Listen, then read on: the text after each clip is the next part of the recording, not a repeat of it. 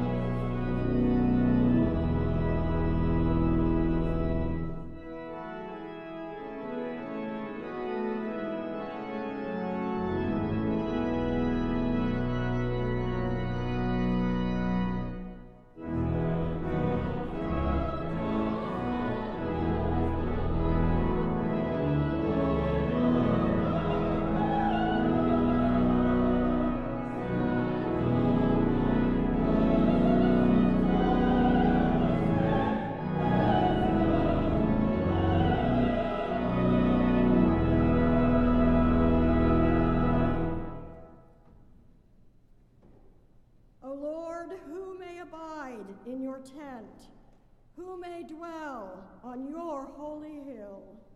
Those who walk blamelessly and do what is right, and speak the truth from their hearts, who do not slander their tongue, and do no evil to their friends, nor take up reproach against strangers.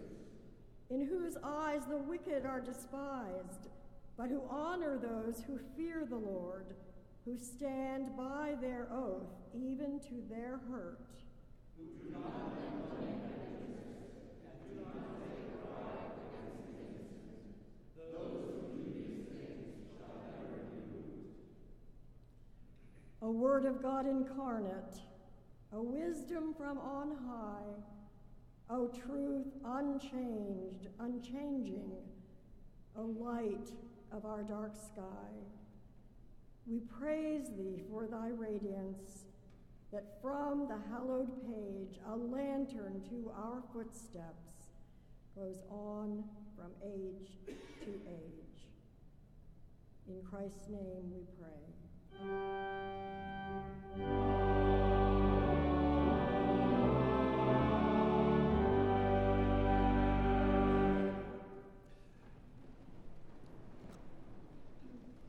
Grace and peace to you, and welcome to the First Presbyterian Church in Philadelphia, both those of us gathered here in this sanctuary, as well as those worshiping in other locations. We are glad and grateful to gather in the name of the Lord. And because we have gathered in God's name, that means our word of welcome is one that is completely unqualified.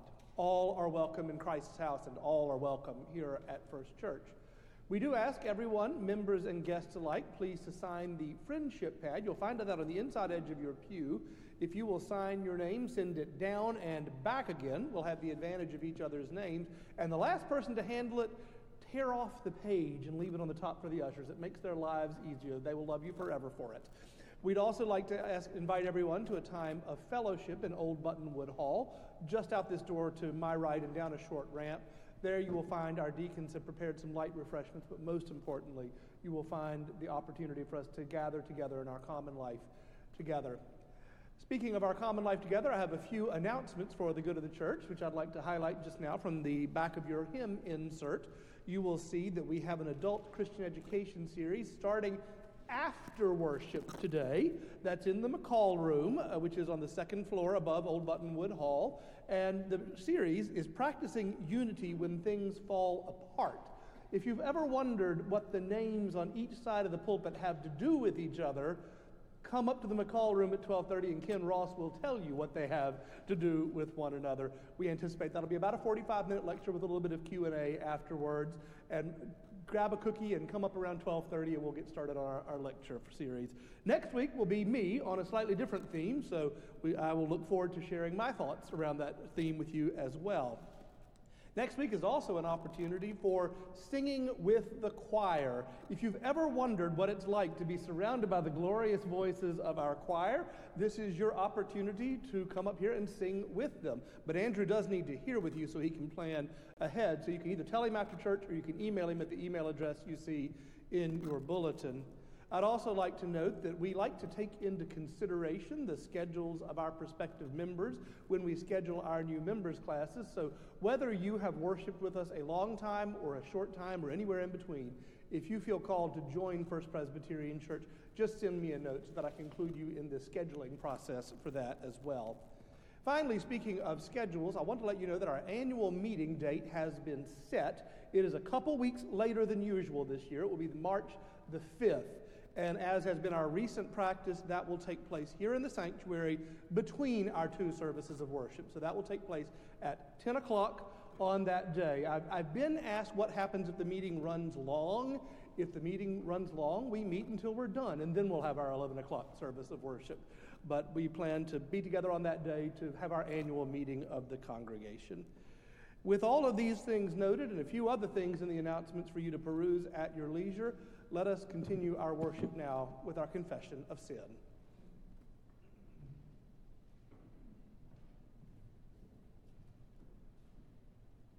Remember that our Lord can sympathize with us in our weakness, since in every respect he was tempted as we are, yet without sin. So let us with boldness approach the throne of grace, so that we may receive mercy and find grace to help in our time of need. Let us confess our sins against God and neighbor. Let us pray together and then in silence. O Lord God, you are the source of our life in Christ Jesus, who became for us wisdom and righteousness and sanctification and redemption. Too often we boast not in you, but in ourselves and our feeble attempts to live unto ourselves. We have not loved mercy. We have not walked humbly. We have substituted what we think is right for the path of blessedness you have laid out before us. Forgive us and call us again to live into Christ and witness by our actions not to human wisdom, but instead to work as you show us it can be, through Christ our Lord.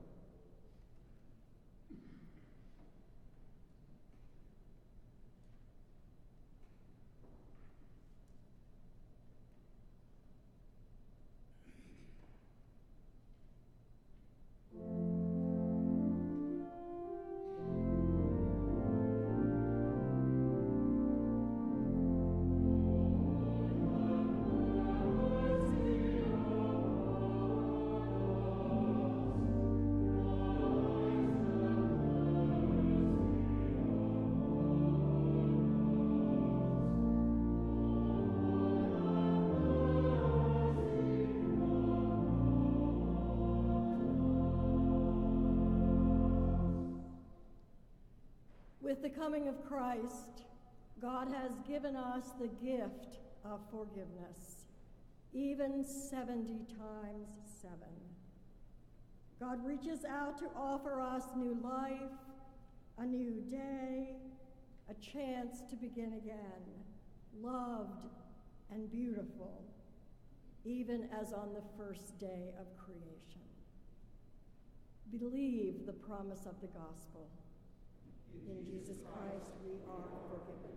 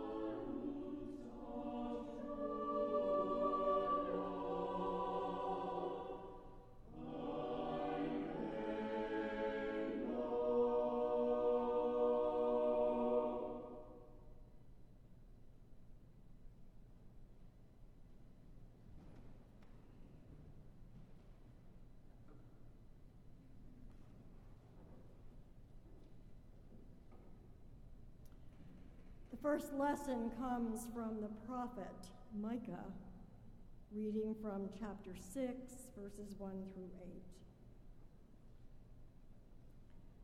8. Hear what the Lord says.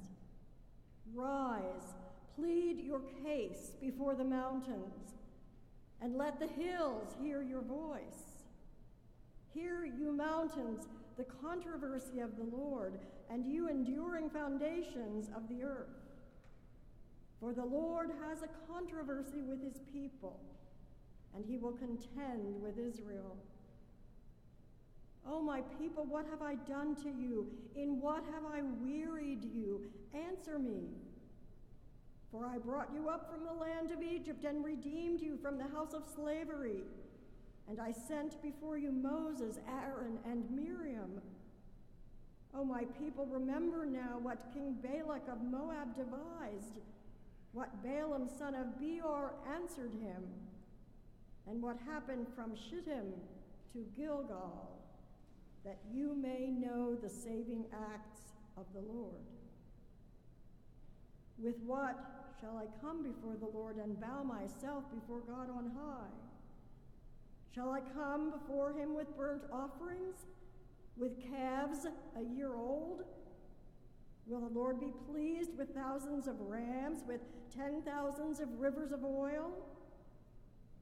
Shall I give my firstborn for my transgression, the fruit of my body for the sin of my soul? He has told you, mortal, what is good. And what does the Lord require of you? But to do justice, and to love kindness, and to walk humbly with your God. The second lesson comes from Paul's first letter to the church in Corinth, reading from the first chapter. For the message about the cross is foolishness to those who are perishing. But to us who are being saved, it is the power of God. For it is written, I will destroy the wisdom of the wise, and the discernment of the discerning I will thwart. Where is the one who is wise? Where is the scribe? Where is the debater of this age? Has not God made foolish the wisdom of the world? For since in the wisdom of God the world did not know God through wisdom, God decided through the foolishness of our proclamation to save those who believe.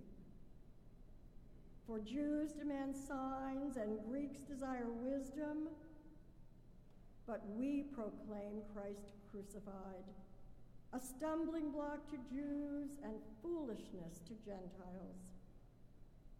But to those who are called, both Jews and Greeks, Christ, the power of God and the wisdom of God. For God's foolishness is wiser than human wisdom, and God's weakness is stronger than human strength. Consider your own call, brothers and sisters. Not many of you were wise by human standards. Not many were powerful. Not many were of noble birth. But God chose what is foolish in the world to shame the wise. God chose what is weak in the world to shame the strong. God chose what is low and despised in the world, things that are not, to reduce to nothing things that are, so that no one might boast in the presence of God. He is the source of your life in Christ Jesus, who became for us the wisdom of God, and righteousness and sanctification and redemption, in order that, as it is written, let the one who boasts, boast in the Lord. Amen.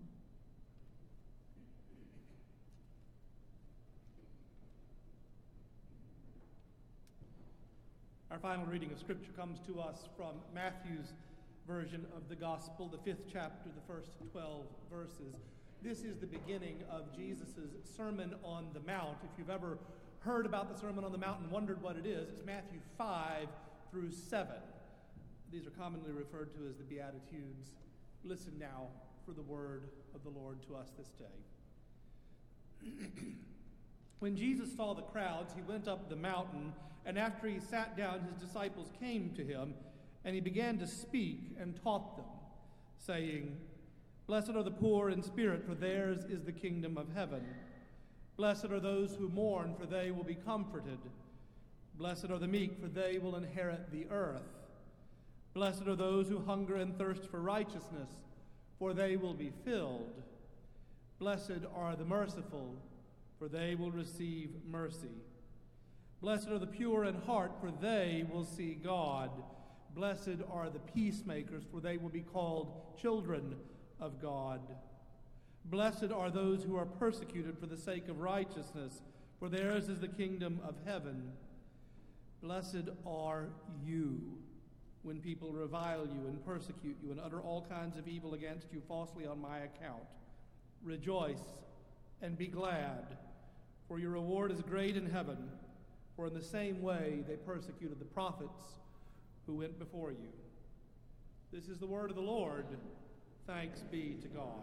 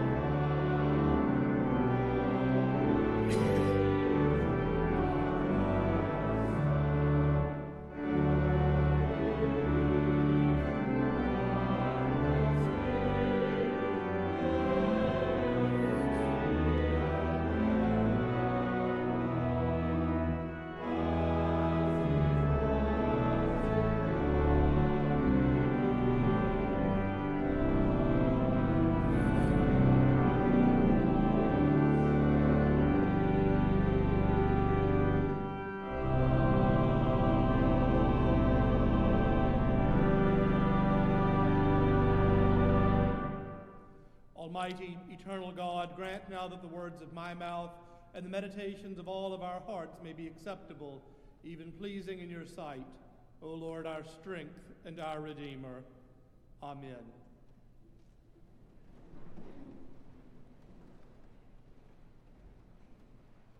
Paul tells us explicitly that the reign of God is not defined by the wisdom of the world as we know it. Jesus is even more explicit in Matthew's gospel. This is how God's people are blessed. Not some other way, there's no easy button to push, but in a way that God defines based on what God says is good. But before we get to either of them, Micah has already laid out a path for faithful living under God's reign that sounds remarkably generous and open-handed, open-ended, even inviting, unless you keep reading the rest of the chapter.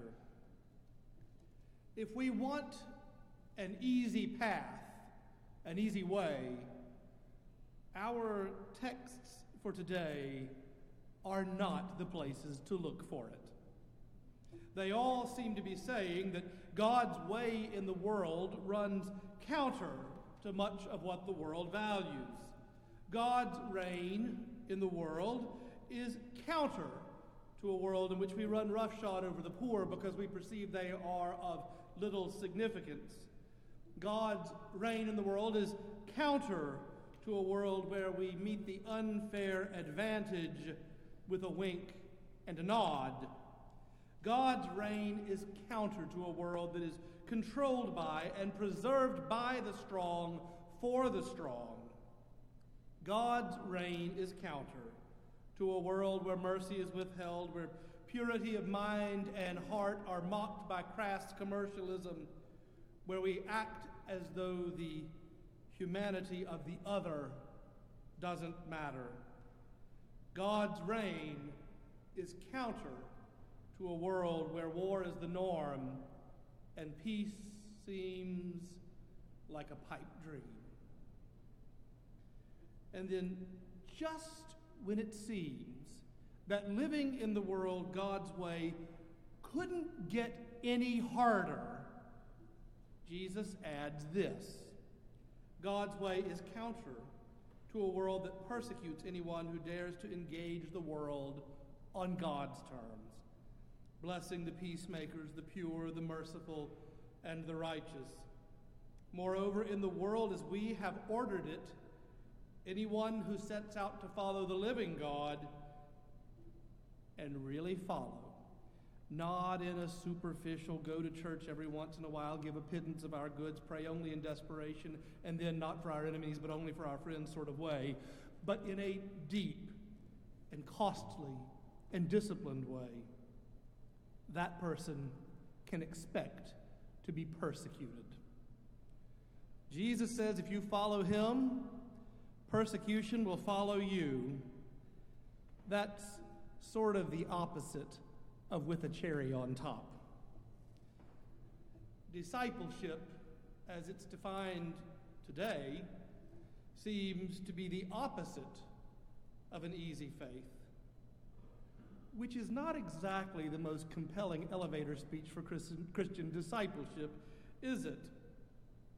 Perhaps that's why the wisdom of the world, the easier way, is so tempting in the face of what life serves up sometimes, so attractive at the crossroads of our pre-pandemic past to which we cannot return, and an unknown future wherein we can only trust in God's good purposes for us. Faith in Christ invites us to embark on a path which realistically and logically ought to intimidate us.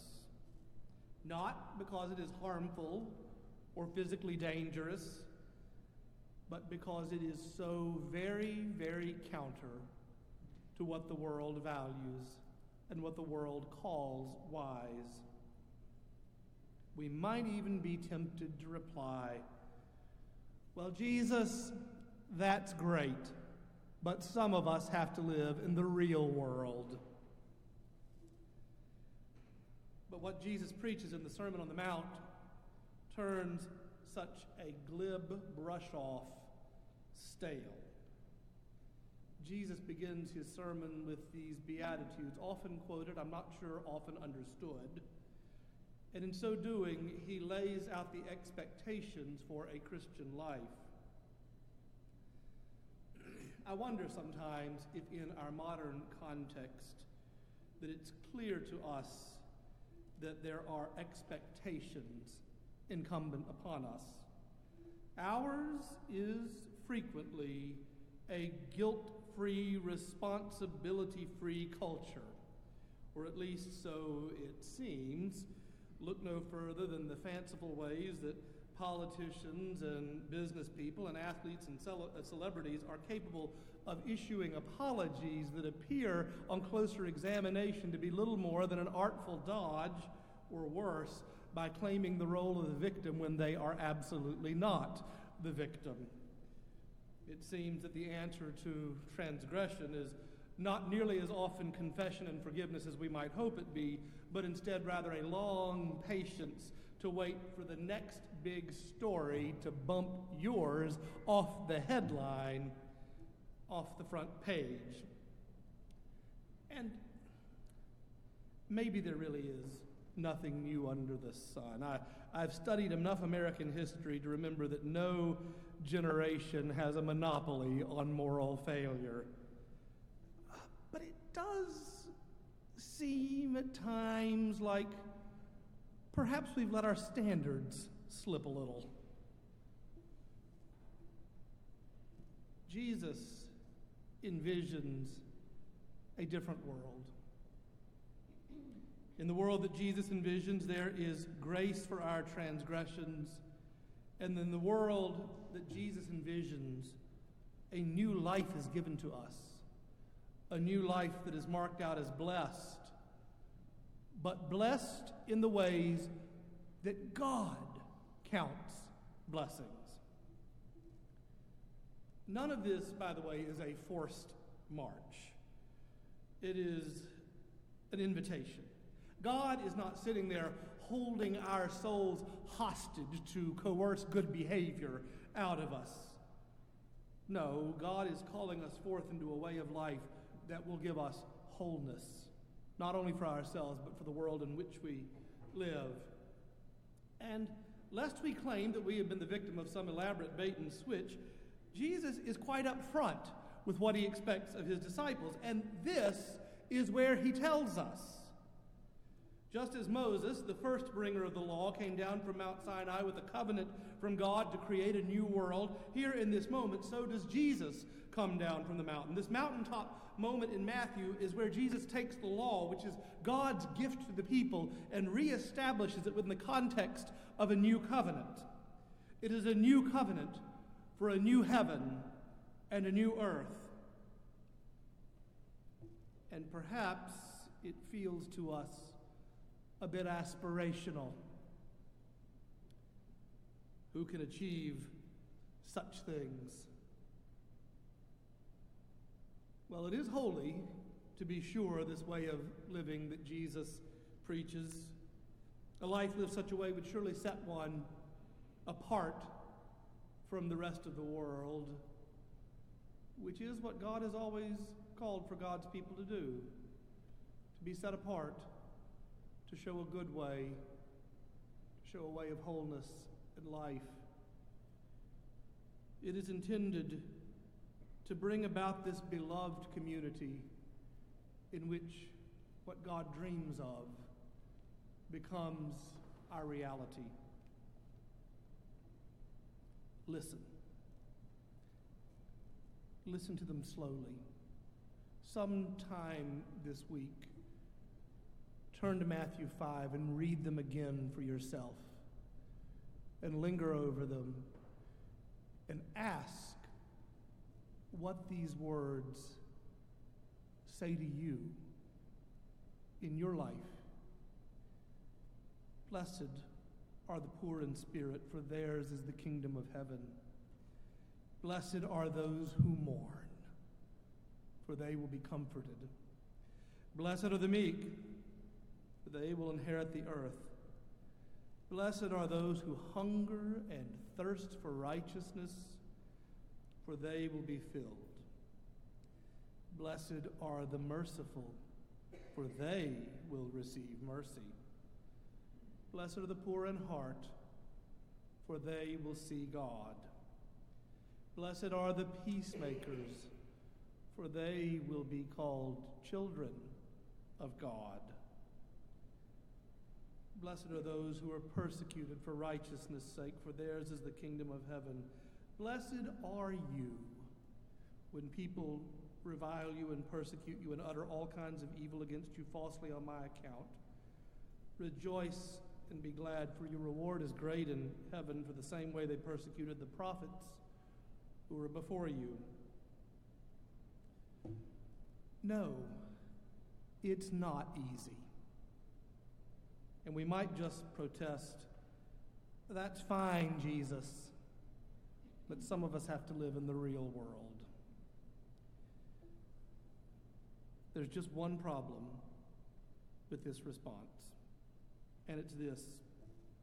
The real world's wisdom, if we want to call it that, locks us into a world that values above all else success and youth and vitality, fiscal rewards, and physical prowess. And what about when those things fail? What then? Because the real world's wisdom teaches us to rely on our brains or our muscles or our charm and wit, to take comfort in our portfolio or our family relationships, and to believe that we are blessed by these things. But Paul tells us that the cross of Jesus Christ renders such wisdom foolish. Is it easy to live counter to such wisdom, to live out a life, mark out a life motivated by such different values? No, it probably isn't. Actually, it definitely isn't. I am, however, struck by something Henry Nouwen wrote many years ago. If you're not familiar with Henry Nouwen, he was a marvelous theologian, top of his field, taught at Yale, and decided that his calling lay elsewhere. So he moved to a residential community for developmentally disabled adults and lived out his days caring for those who needed his care. Nouwen wrote this: Christians are only Christians when they unceasingly ask critical questions of the society in which they live and continuously stress the necessity of conversion, not only of the individual, but also of the world. Christians are only Christians when they refuse to allow themselves or anyone else to settle into a comfortable rest. They remain dissatisfied with the status quo, and they believe that they have an essential role to play in the realization of the new world to come, even if they cannot say how that world will come about. Christians are only Christians when they keep saying to everyone they meet that the good news of the kingdom has to be proclaimed to the whole world and witnessed to all the nations. And now and then concludes, they believe that there will never be a moment in this life in which they can rest in the supposition that there is nothing left to do. But they will not despair when they do not receive the result they wanted to see. For in the midst of all their work, they keep hearing the word of the one sitting on the throne, "See, I am making all creation new." No, the life of blessedness is not easy, even with such assurances. But it is made easier by our life together, by the fact of our presence with one another, a presence that we live out in the assurance of God's powerful love given to us in the new covenant. I know why the wisdom of the world appears to be so alluring, or at least I suspect I do. It asks nothing of us except what we can achieve by ourselves. It requires no transformation of our lives except what we can do alone. And therefore, by definition, it is a solitary life wherein we rely on no one but ourselves, and God remains safely distant, somewhere off in the universe, not paying too much attention to our failures, and certainly claiming no authorship of our successes.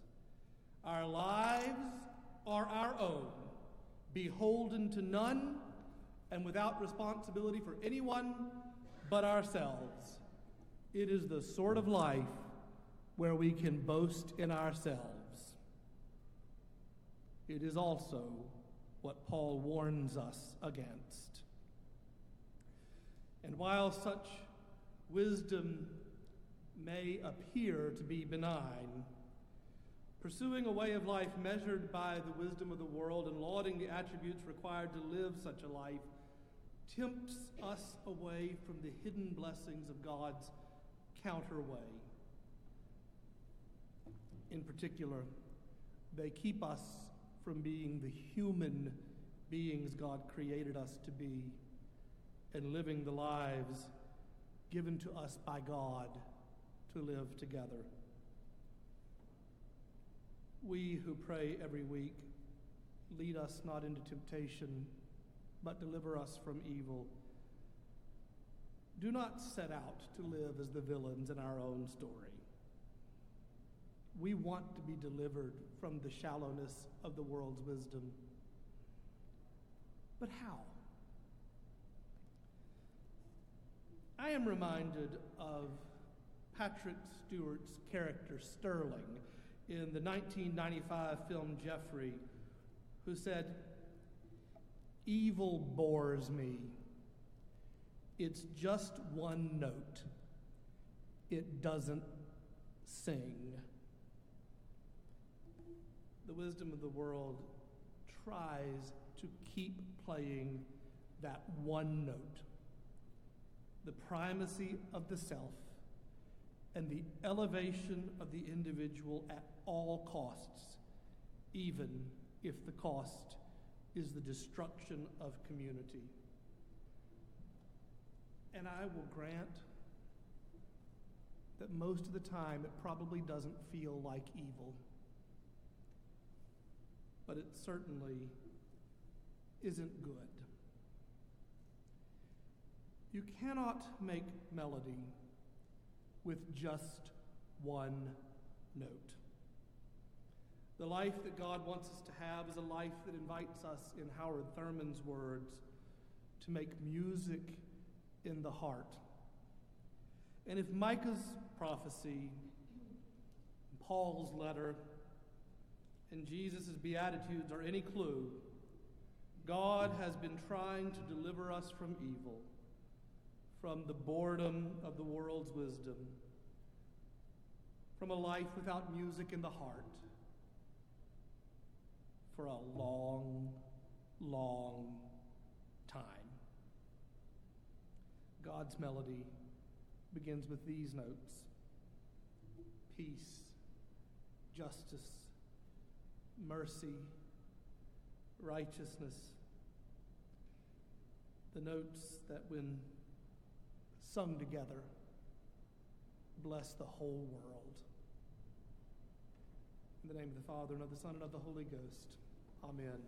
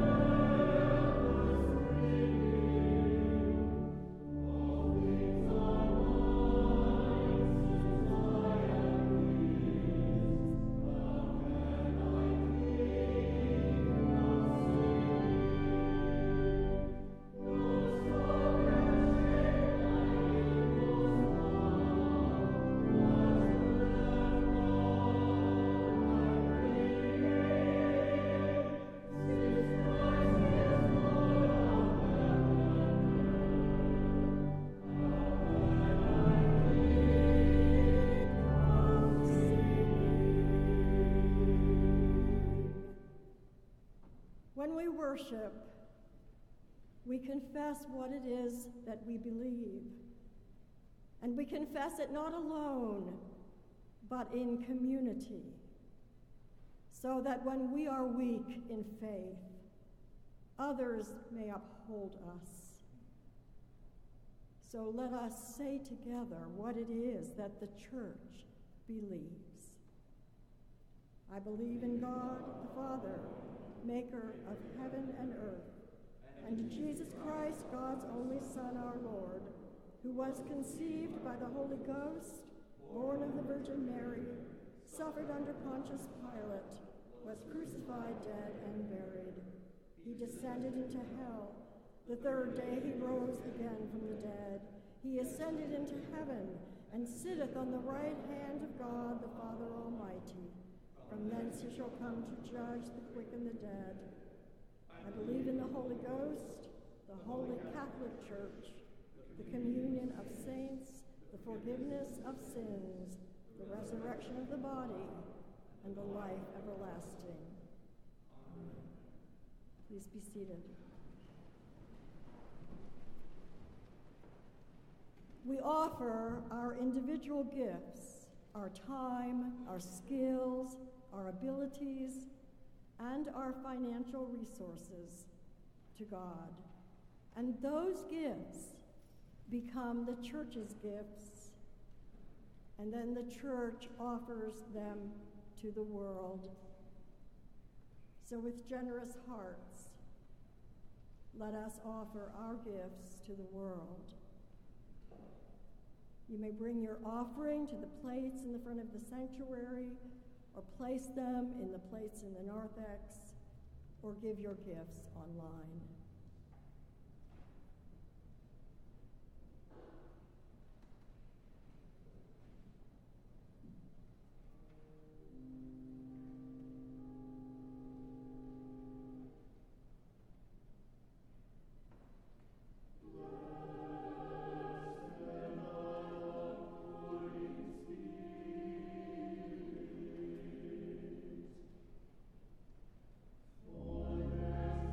For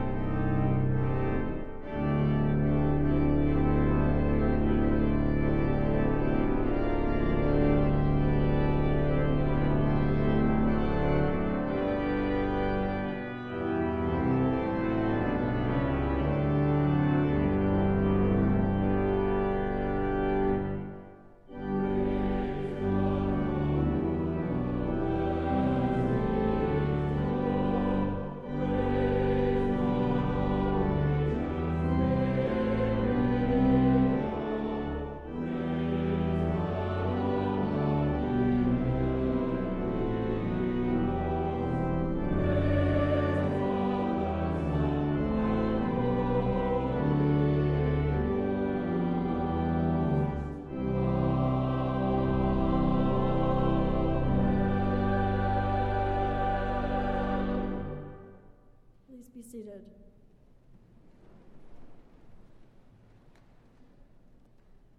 Let us pray together. Lord God, you are the one who listens to us more deeply than we can imagine or understand. So hear us as we pray. Hear our gratitude. Thank you for the breath of life, the spirit you breathed into us at creation and at our births. Thank you for surrounding us with the fullness of the earth's garden, the seas, the stars, palm trees and evergreens, apple trees and mighty oaks, lions and foxes and tiny ladybugs.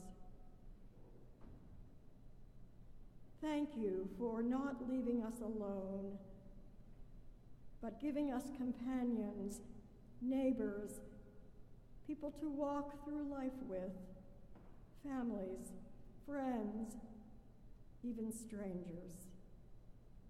People to learn from, to care for, to love. Thank you for giving us good work to do, for strong minds and hearts and hands to create, to transform, to build, to teach, to grow, to inspire others. Thank you for the gift of music, of beauty in song and in silence, for art, for the natural world, for human community. Remind us to begin every morning in gratitude and enter every night with thanksgiving for the day. Hear our cries. We cry for those who are killed and wounded by the violence of guns and of war. Hear our cries for those lost in California,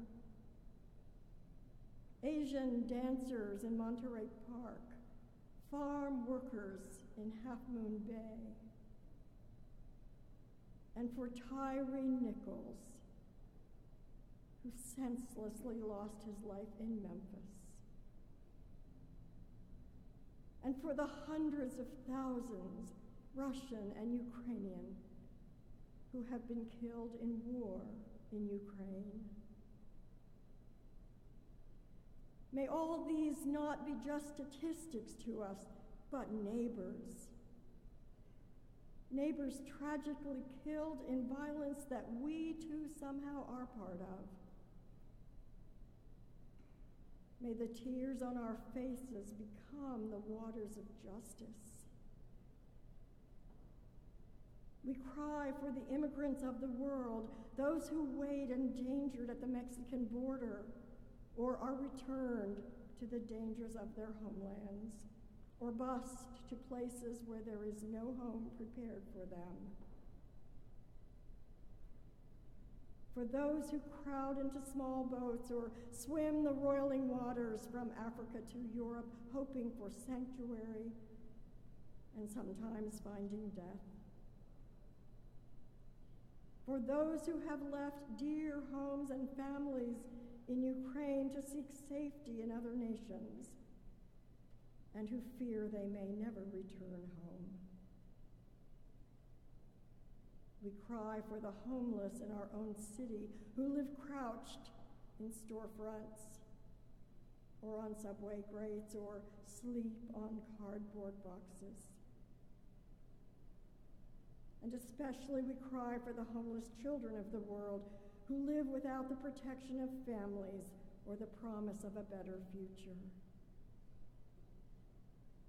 And we remember, too, the wild creatures that we have made homeless by covering their habitat with asphalt and development, and destroying the woods and the waters that they count on as home. Hear our intercessions. Bless the poor.